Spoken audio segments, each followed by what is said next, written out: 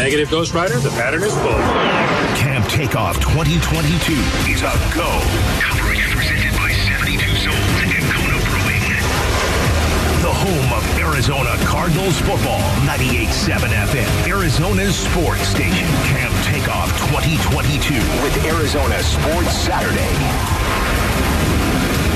Welcome back to Arizona Sports Saturday, covering all things Arizona Cardinals this week as the preseason has begun. Steve Zinsmeister, Mitch Vareldis with you, and we are spending today reacting to yesterday's first preseason game for the Arizona Cardinals. And to help us do that, he's our Cardinals insider at Arizonasports.com. Tyler Drake joins us now. Tyler, what's up, man? How are you? What is going on, guys? I'm doing good. We finally got to see some actual football, even though it is preseason. But yeah, we're doing good. How you guys doing? Pretty good. I mean, all things considered, a win is a win, right? Although preseason wins are not exactly the ones we care about.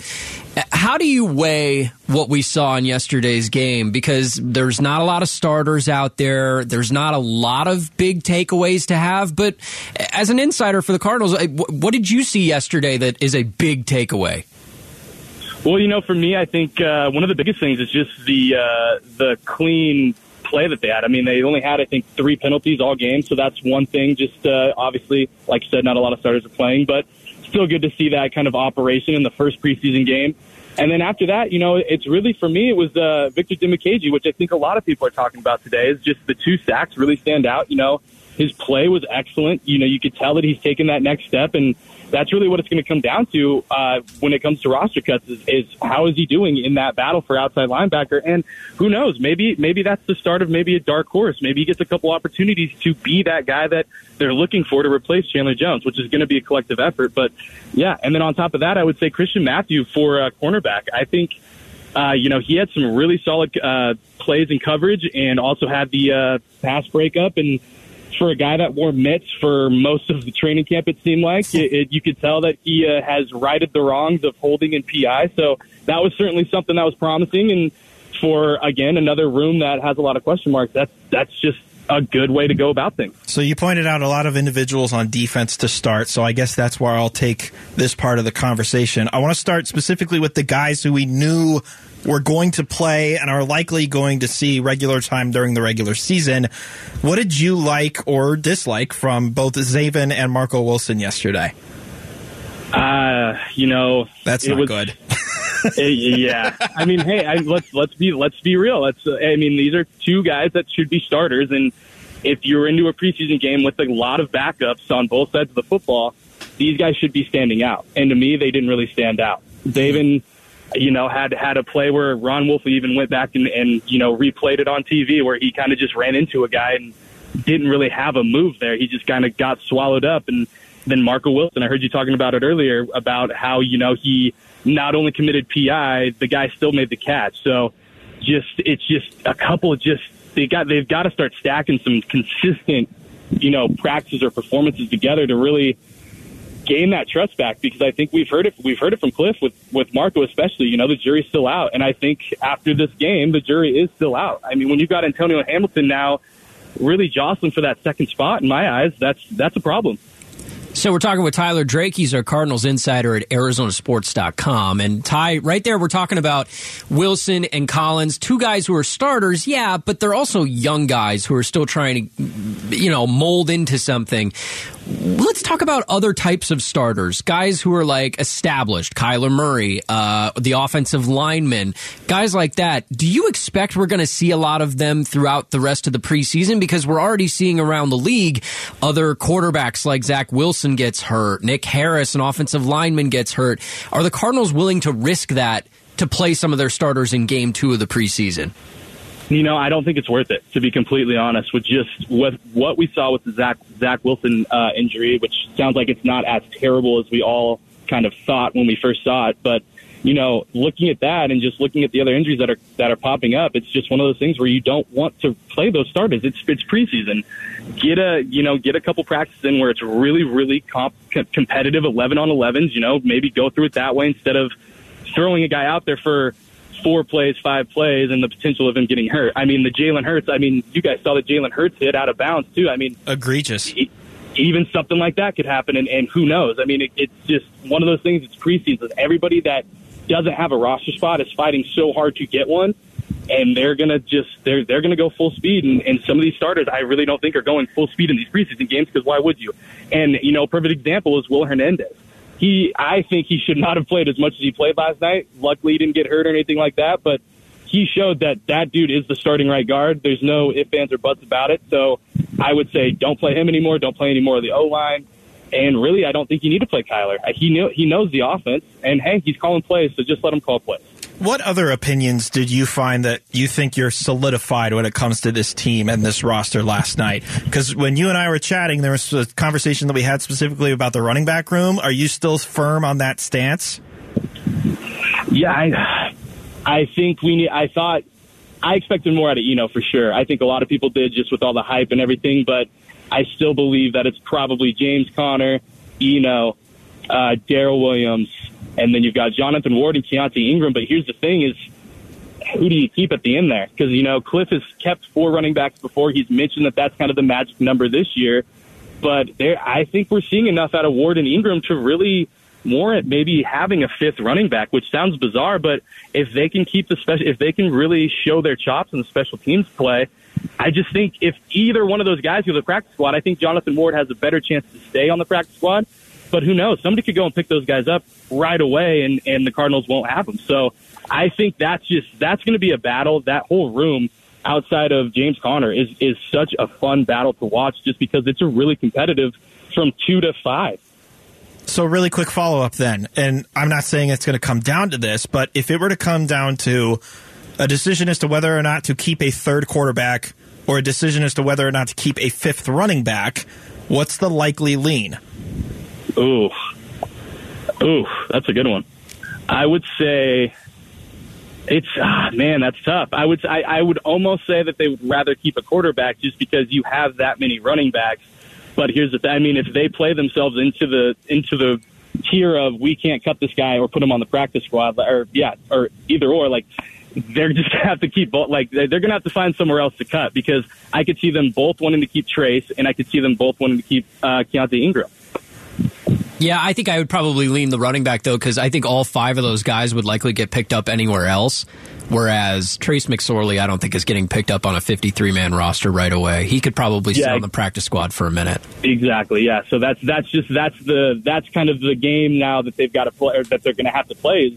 I mean, and especially if they're showcasing these guys like Jonathan Ward and Keontae last night, they had 3 touchdowns combined. So, I mean, it's going to be really interesting to see how this roster shakes out, just because of really both of those spots.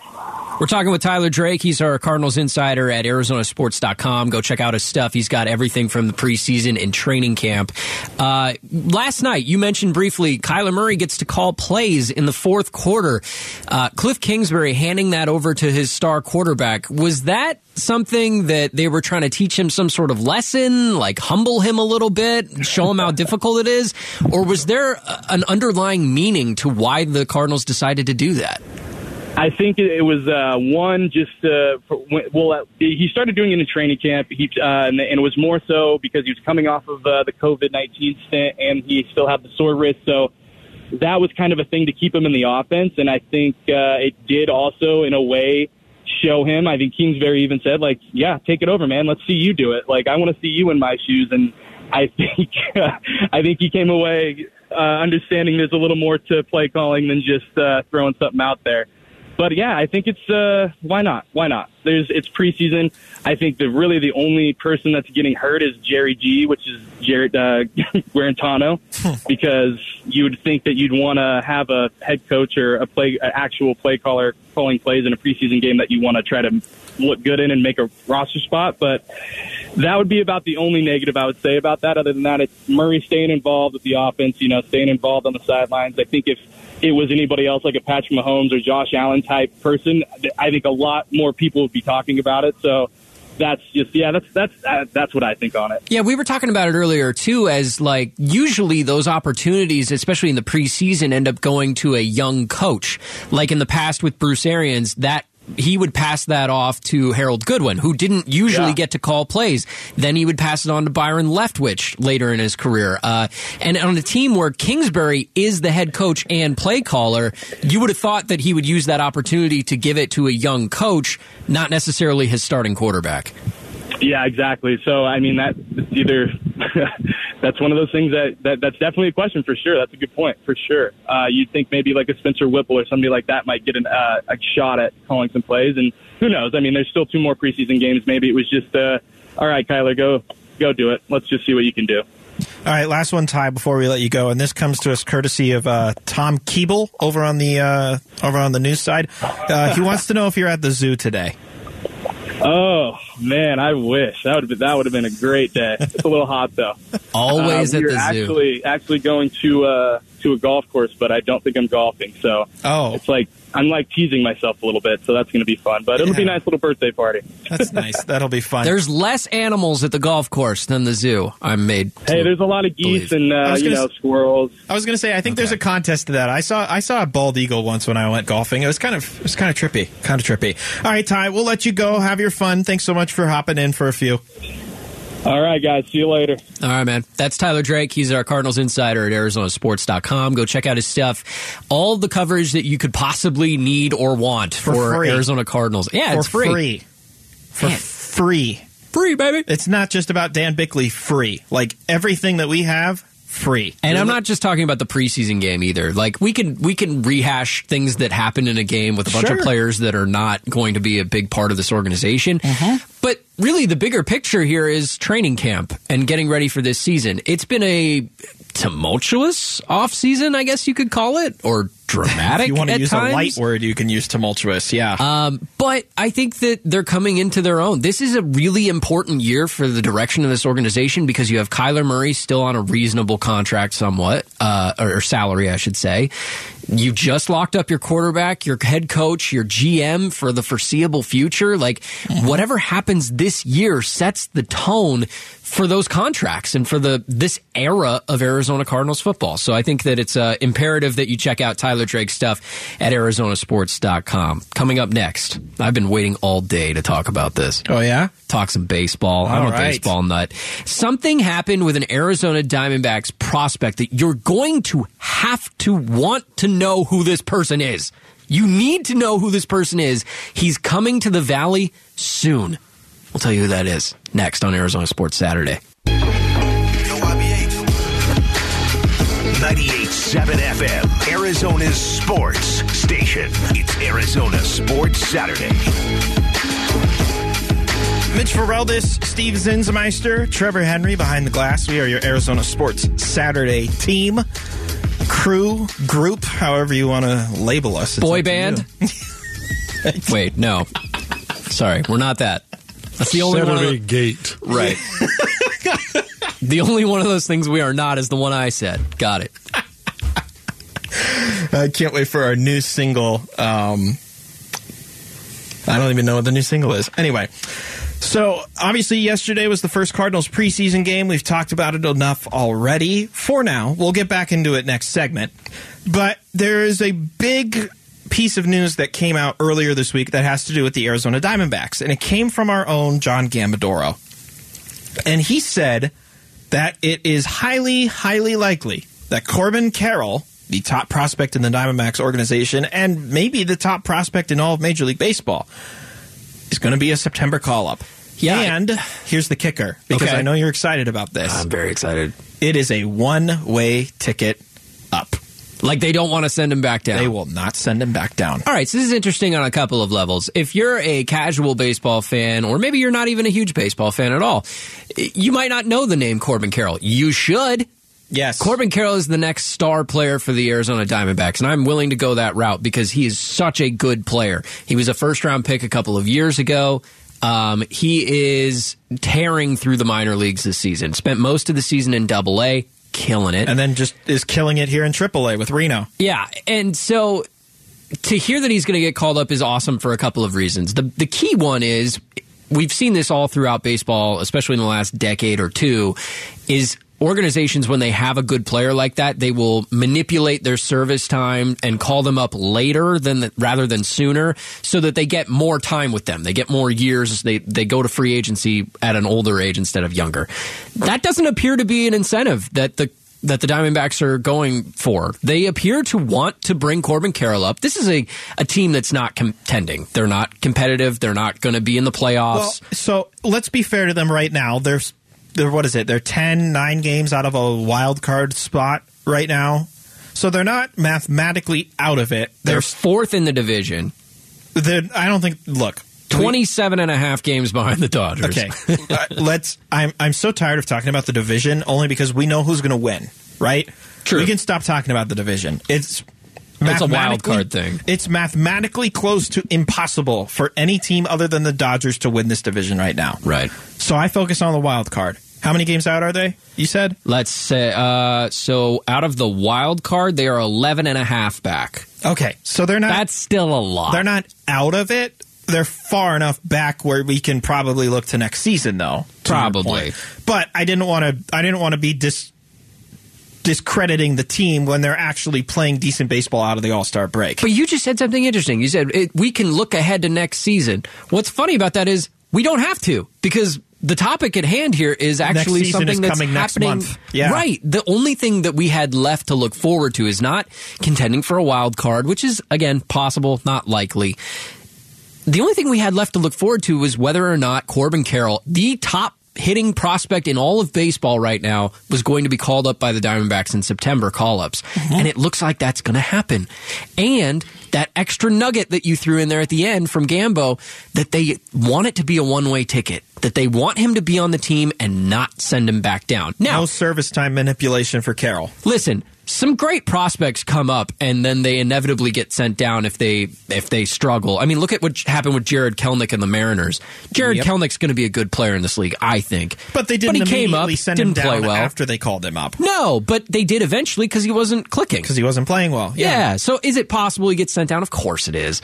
But to hear that they want him up and keep him up is great. Yeah, basically this means he's going to get called up in September, and then spring training is going to happen next March, and he's going to be on the active roster. He will, because, Jordan Luplow has only signed a 1-year deal. He's not going to be back. That immediately frees up a spot. Gambo pointed this out as well. There's one big issue with the Diamondbacks' current outfield once Carroll gets called up.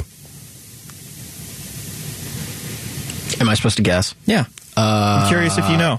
Who plays center field? Because you got a lot of good players. Well, so that's one, but based off of Gambo's reporting, it sounds clear that Alek Thomas is going to be the center fielder. Good. He's been playing great defensively. And they're going to put Corbin Carroll in left because they like Varsho in right. Okay. But I could argue that one, but okay. What's the commonality between Thomas, Varsho, and Carroll? They're all left-handed hitters. Yep. Is that bad?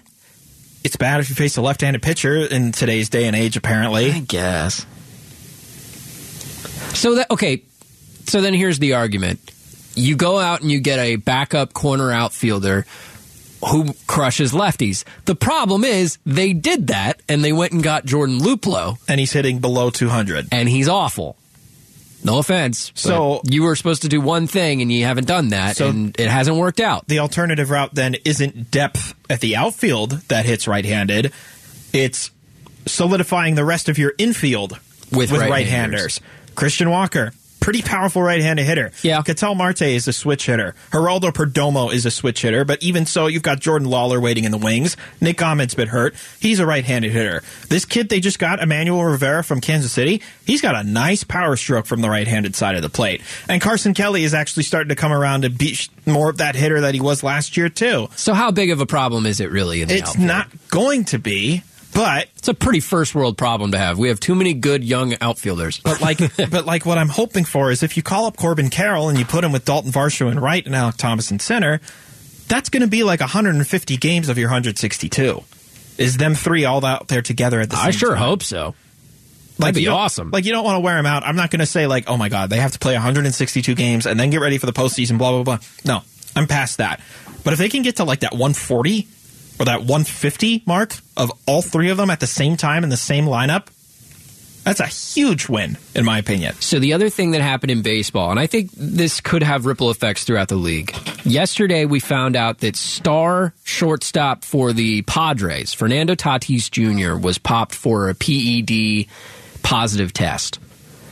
That's an 80-game suspension. He was supposed to come back. He's been injured all season. He's been because of a rehabbing. reckless bike incident that happened. And by the way, when they asked him, how'd you get injured? Like, did the bike incident create the injury? He goes, which one? Oh, God. What a great way to answer that question. Oh, boy. So his recklessness led to him missing 70% of the season. He was supposed to be back. He was rehabbing in AA this week. He was supposed to be back like this weekend, if not early next week. And now he's popped with an 80-game suspension. You know, it's funny. I totally forgot about the instance of how he got injured. Because a lot of the reaction I'm seeing coming from the clubhouse, like AJ Preller, their GM, he is furious. He said something like, we hope that he learns from this. Well, aside from that is, because your point about the bike incident, it's like we've already talked with him about his character, and now here we are talking with him about it again. We would have hoped he'd matured by now. I can't remember which player for the Padres said that, but it's pretty powerful when, I think that was Mike Clevenger. Like, yes, Mike Clevenger, thank you. But it's like, here it is. Here's your best player. He got injured because of something that he had complete control over, right? And now here he is getting suspended for 80 games out of something that, quite frankly, he had complete control over. Here's the other thing, too, and I don't want to get into too much specifics on this because I'm not a doctor or anything like that, but supposedly Tatis said that he inadvertently took Clostebol,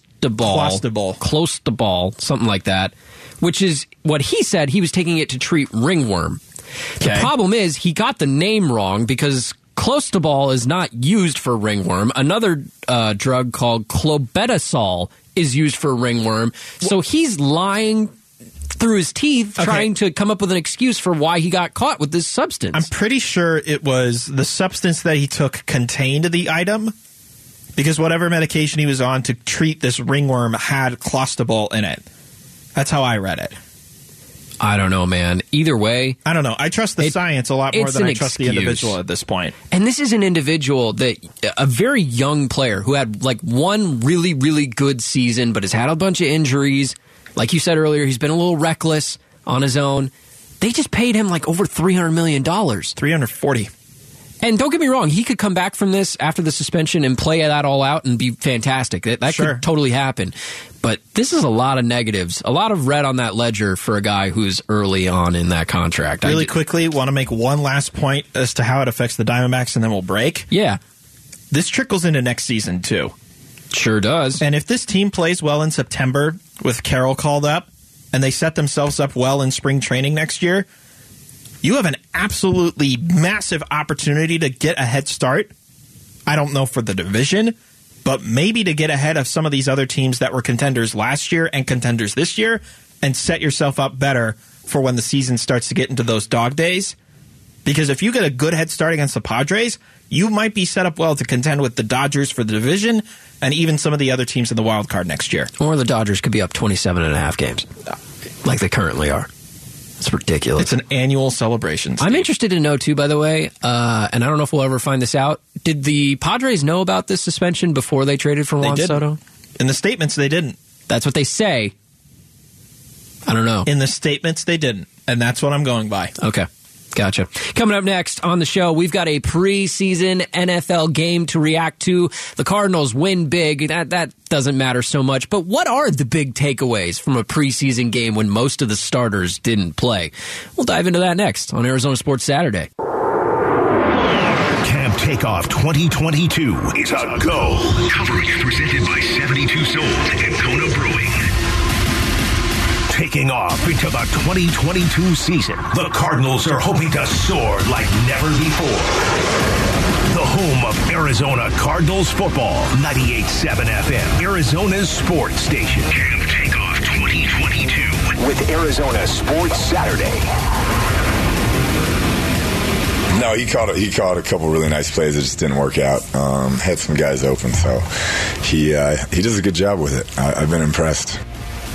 That's head coach Cliff Kingsbury after last night's win in preseason game number 1 for the Arizona Undefeated, Cardinals. baby. Let's go. Steve Zinsmeister, Mitch Varellis with you on Arizona Sports Saturday. We do, in fact, have a NFL football game to react to. It's a preseason variety, which means that not a lot of starters played in last night's game. There are a few we can get into. No Kyler. No Kyler. No, most of the offensive line. No Watt. No any of the big names you were hoping to see yesterday. No, that was not the case. But there were a handful. Zaven Collins got time with the defense. That's a player that a lot of people are going to have their eyes on in the preseason and training camp, and then obviously the regular season as well. Will Hernandez, new right guard, played. Our Cardinals insider Tyler Drake put it earlier. He said he played way more than I think he should have. Meaning he's established. But he also made it sound like he solidified at that right guard spot. Correct, yeah. So it sounds like the offensive line is set, which is 2 thumbs up. Great. Glad that's out of the way. Marco Wilson played yesterday. Unfortunately, the big play that I noticed of Marco Wilson's was when he got beat on a corner deep, and he ended up interfering with the receiver, who ended up catching the ball anyway, by the way. That's what I always hate about pass interference, is when the receiver still catches the ball. You're like, really? If you were going to commit a penalty... At least make sure he doesn't catch it. Right. Because you lose the yardage anyway because they're typically spot fouls, but come on, man. That's what they always tell you when you play basketball. If you're going to foul the guy, foul him hard enough that he doesn't make the points. Now he's owning you up. It's like, oh, you think I can't catch it because you threw your arms on my arms? Well, guess what, dude? I still caught the football. One of the big storylines, I think this was a storyline before the game even happened yesterday, but the game plays into it a little bit, is the running back room. So you have 5 running backs of note on this roster. You have James Conner, who's come back, basically re-signed with the Cardinals after having a great season last year, scored a lot of touchdowns. He is your starting running back. 100%. I don't think anybody would argue that. 100%. Okay. Then you have Darrell Williams, who is kind of, in my mind, the number 2 running back, only because he's had a 1,000-yard rushing season with another team in the NFL before. So he's an established veteran. Yes. It's fair to say he's number 2 on the depth chart? Well, so here's the thing. Going into yesterday's game, I don't think I would have said the same thing. Really? Because of all this hype and excitement around Eno. Okay, so then there's Eno Benjamin. And then yesterday's game happened, and now I'm wondering, great. So now what? Yeah, so Eno Benjamin has been getting a lot of talk at training camp from the coaching staff that he's having... I don't want to say a resurgence, but he's evolving in his role. He's getting a lot of attention. Yeah, they seem to like him a lot, and this is a couple years in for him now. Now is the time to really see what you've got in Eno Benjamin. So I agree with you. He's probably in that 3, anywhere between 2 and 4 on the depth chart is pretty much vague. Yeah. So you got Darrell Williams, you got James Conner, you got Eno Benjamin. Keontae Ingram was a guy who was drafted this season by the Cardinals. Good career at USC in college. Obviously, the youth at the running back position is something you need because running backs are so interchangeable. And while he's not a super high pick, so even if he were to get cut, you're not distraught over that. No. But then your 5th running back is Jonathan Ward, who is really more well known for playing special teams with this team. And he had 2 touchdowns last night. I wouldn't say he ran the ball super well, but he had 2 touchdowns. They were both a yard. Right. I don't want to give too much discredit to a dude who scored twice, but also if you're a running back and you're built that way, I expect you to score from 1 yard out 9 times out of 9. And he did that 10 twice. times out of 10 if you're Marshawn Lynch. As long as you don't throw a slant. Yeah. That's the only thing keeping him out of the end zone. Why did they pass from 1 yard out? I still can't figure that out. But did yesterday's game impact the running back room depth chart in your mind at all? Or do we have to look at this with a grain of salt because it's a preseason game? I think slightly yes, only in the negative direction, though.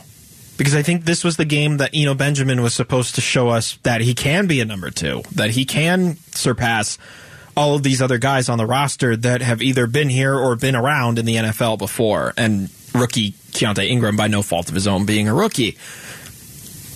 Only 17 yards last night on 5 carries doesn't really do it for me. It's not really but it's showing a pretty much. Small sample size. Sure, but he still played the entire first quarter. It's not like they ran him out there and gave him 20 carries and he got 15 yards. You know what I mean? I guess the argument I would give is that he didn't really do anything to benefit the progress of each drive. Also, I misspoke. 5 for 14. 5 for 14. He didn't really do anything to progress the drives all that much. If anything, the person extending drives a lot more or really working hard to make sure they got a ton of yards was Trace McSorley. Yeah, he ran effectively. That spin move out there in the backfield, that little dump off to Ward, and then that deep pass to Andy Isabella. Trace McSorley played very well last night, to tangent real quick. No, I like that tangent because I think it's important. He was the starting quarterback in the game yesterday, and you have to wonder, where does he fit? Obviously, he's third on the depth chart. That's not in question, but Does he make the team versus does he make the practice squad versus is he just gone? I think that he's an interesting player to compare to what they were trying to do with Chris Streveler, because they are similar style of player. I don't think either one of them is super well developed in terms of throwing the football. Trace McSorley was most well known at Penn State for his running ability and for being elusive, which is it's a characteristic that Kyler Murray has. Right. So in a lot of ways, McSorley could be good on the practice squad as somebody to emulate other quarterbacks that they've faced. I mean, think about it. They built the whole depth chart kind of to emulate the style that Murray can play in, right? True. At a moment's notice, he can take off from the pocket and just go. No, I don't think Colt McCoy fits that, though. He used to, though. Like, back when Colt was at Texas, he was more mobile than he had the ability to be more mobile. And even in his early days with Cleveland, he had that mobility still. Obviously, injuries and moving around a lot and, just time being a detriment to us all kind of caught up to him. So, yeah, but he still fits that mold of what Kyler Murray is, just not 100% that mold. What am I to make of the kicking woes in week 1 of the preseason? Because how did you miss the first extra point of preseason? How? Prater misses the first extra point. I think he missed, 2 kicks last night? He missed 2 of the 5 XPs. So I don't want to say that's a huge deal in my mind. A lot of it I think I can just chalk up to, okay, he's getting it out of his system now. It's the start of a new season. I wouldn't think nerves would be a thing with a player of his caliber who's been in the league as long as he has. I wouldn't think so either, but extra points are 33 yards away, right? He had 1 field goal last night from 27, and he was 3 of 5 on extra points.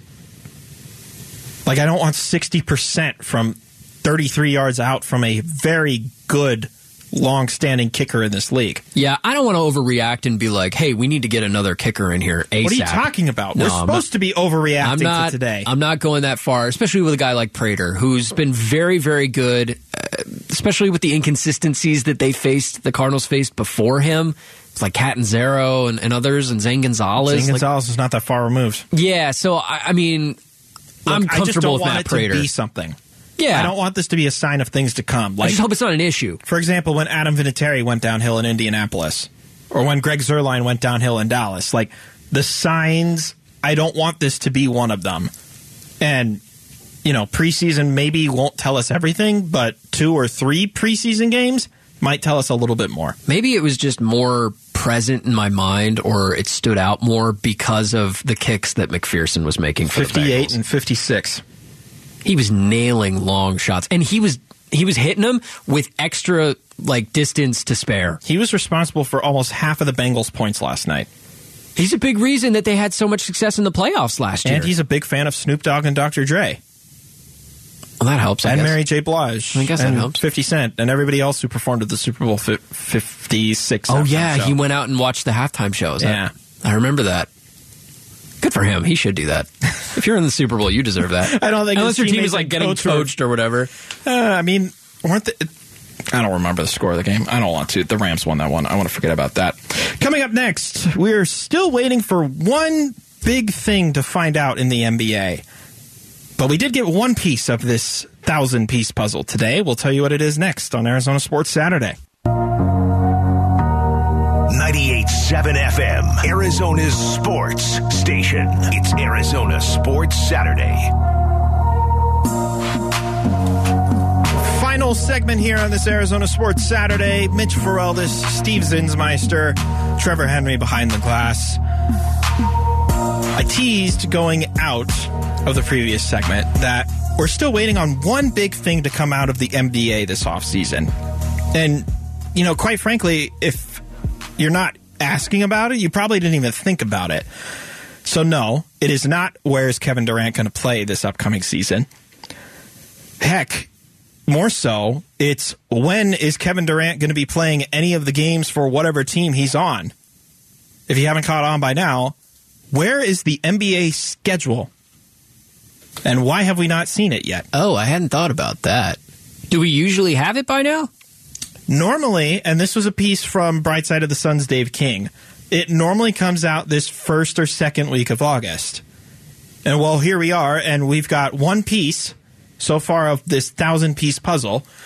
Shams Charania with The Athletic reported earlier today that NBA's opening night and ring ceremony on TNT, Lakers at Warriors, October 18th. So if you want to put that into context, today's August 13th, and the NBA season starts on the 18th, and we know one game 2 months away. Interesting. Yeah, I mean, contextually, if you typically know the schedule by now, then you have to wonder what's the holdup. Is it outrageous for me to predict that they're holding up the schedule because they don't know where Kevin Durant is going to be playing basketball? I was going to make the same argument.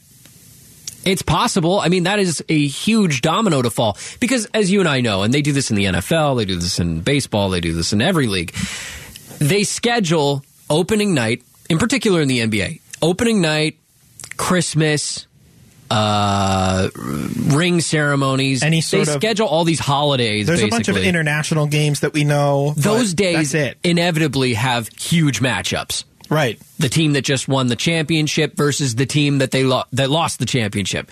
A team in LA versus a team in New York. You know, a matchup of great markets. They do that a lot in the NBA. I tend to think that they've probably figured out who's going to play who on the schedule. They're probably just tinkering around with who's going to play in what time slot. I'm trying to look up really quickly when we learned that the Suns were going to play on Christmas, like when we learned about that last year. I'm trying to figure out, okay. So from our website, it looks like the first story that I found was from August 17th of last year. Warriors Suns featured on NBA Christmas Day schedule for 2021. But remember, that season was also delayed because of the pandemic at the time. And because the bubble season didn't even finish until, oh gosh, what was it? August? Right? And then they didn't even start the regular season of that next year until close to Christmas. So the NBA schedule release this year is late, quite frankly. So here's a tweet from Mark Stein, been covering the NBA for a long time. He said on August 6th, keep that in mind, this is a week ago, last Saturday, he said, I'm hearing that the full release of the NBA schedule for the 2022-2023 season is not expected until after next week, which would mean this past week we just went through. That to me says that the full schedule is coming in the next couple of days, more than likely. I'm still wondering why they're waiting so long. Well, if it is the Kevin Durant thing, think about how much power that gives to a player. That him determining where he's going to be playing basketball might impact a schedule. I doubt the league would ever even consider admitting that they're holding back, waiting for Durant to figure that whole thing out. Here's another thing from Stein, since I was mentioning the Christmas games. And he emphasizes that there's change still possible, but it looks like Lakers in Dallas on Christmas is one. So we know two Lakers games of their 82-game schedule, and that's it. And we don't know anything else. Exactly. The Lakers always get the big ones. If it is Durant, if that is the reason that they're holding this all up, has there ever been a player that's been still questioning where they'll be playing this late in the offseason? I mean, we're halfway through August. It's August 13th today. I don't know that we've ever seen a player of that caliber on the trade market at this point in the offseason. I know he never got traded, but how long did Kobe's trade request hold up when it happened? Like just before they had acquired Paul Gasol. Well, but that was always kind of before. But like that was during the offseason. Right. He requested a trade, and it was kind of hanging over everybody's heads, but I don't remember how that or if it impacted the release of the NBA schedule. To your point, because of the caliber of Durant, he could change a bevy of things as far as start times are concerned or how many national games the Brooklyn Nets might get this year. Even outside of that, if you remove Durant from the Nets equation, you've still got star caliber players to put on national television. Kyrie Irving, the return of Ben Simmons. Like, how much does Kevin Durant really force the NBA to hold off releasing the schedule? It seems unjust. Well, and it's not like he's doing this. It's the Nets have the power whether or not they want to trade him or not. I mean, the league can still schedule the Nets to play whoever they want, and that's the schedule. Here's this, by the way. I'm reading this. The NBA followed the same scheme in 2021 that they did this year, leaking a few details on August 17th. Obviously, we haven't gotten to August 17th yet, but they did that last year where they kind of announced the opening day and the Christmas Day games. The schedule release was on August 20th. But again, the delayed end to last season probably had an effect on that. Probably. Because when the finals ended in July, that was only a month later that we figured out the regular season schedule. Here we are, the finals ended in June. It's the second week of August. The first game, as we're learning, is the 18th of October. We've got 2 months left to figure out when these teams are actually going to play. Interesting new nugget today, too, about Durant, or this week, I should say. Ian Begley, SNY's Ian Begley, reported that Durant now sees Boston, the Celtics, and Philadelphia, the 76ers, as desirable landing spots, which I find comical. Boston and Philly? Of course. Over Brooklyn? Of course he's going to find Boston and Philadelphia appealing. They're two of the best teams in the East. And they're in the same division. Yeah, which leads me to believe that Brooklyn might not want to do those deals, especially with Boston, where the last time they did that, it didn't exactly work out in Brooklyn's favor. And if Durant gets moved to any of those, do you think he's circling every game on the calendar kind of deal? I don't know that he's that kind of player, to be honest. I don't think he holds that kind of He's not that kind of player, but we're talking about the dude who got his way out of OKC and went to the best team in the league, and then when he wanted to be the one to do it on his own, went to Brooklyn, and now here we are 5 years later, and he wants to go off again and hitch his wagon to somebody else. I think if I've learned anything about Kevin Durant this offseason, it's that he's hitching that wagon to the wrong people.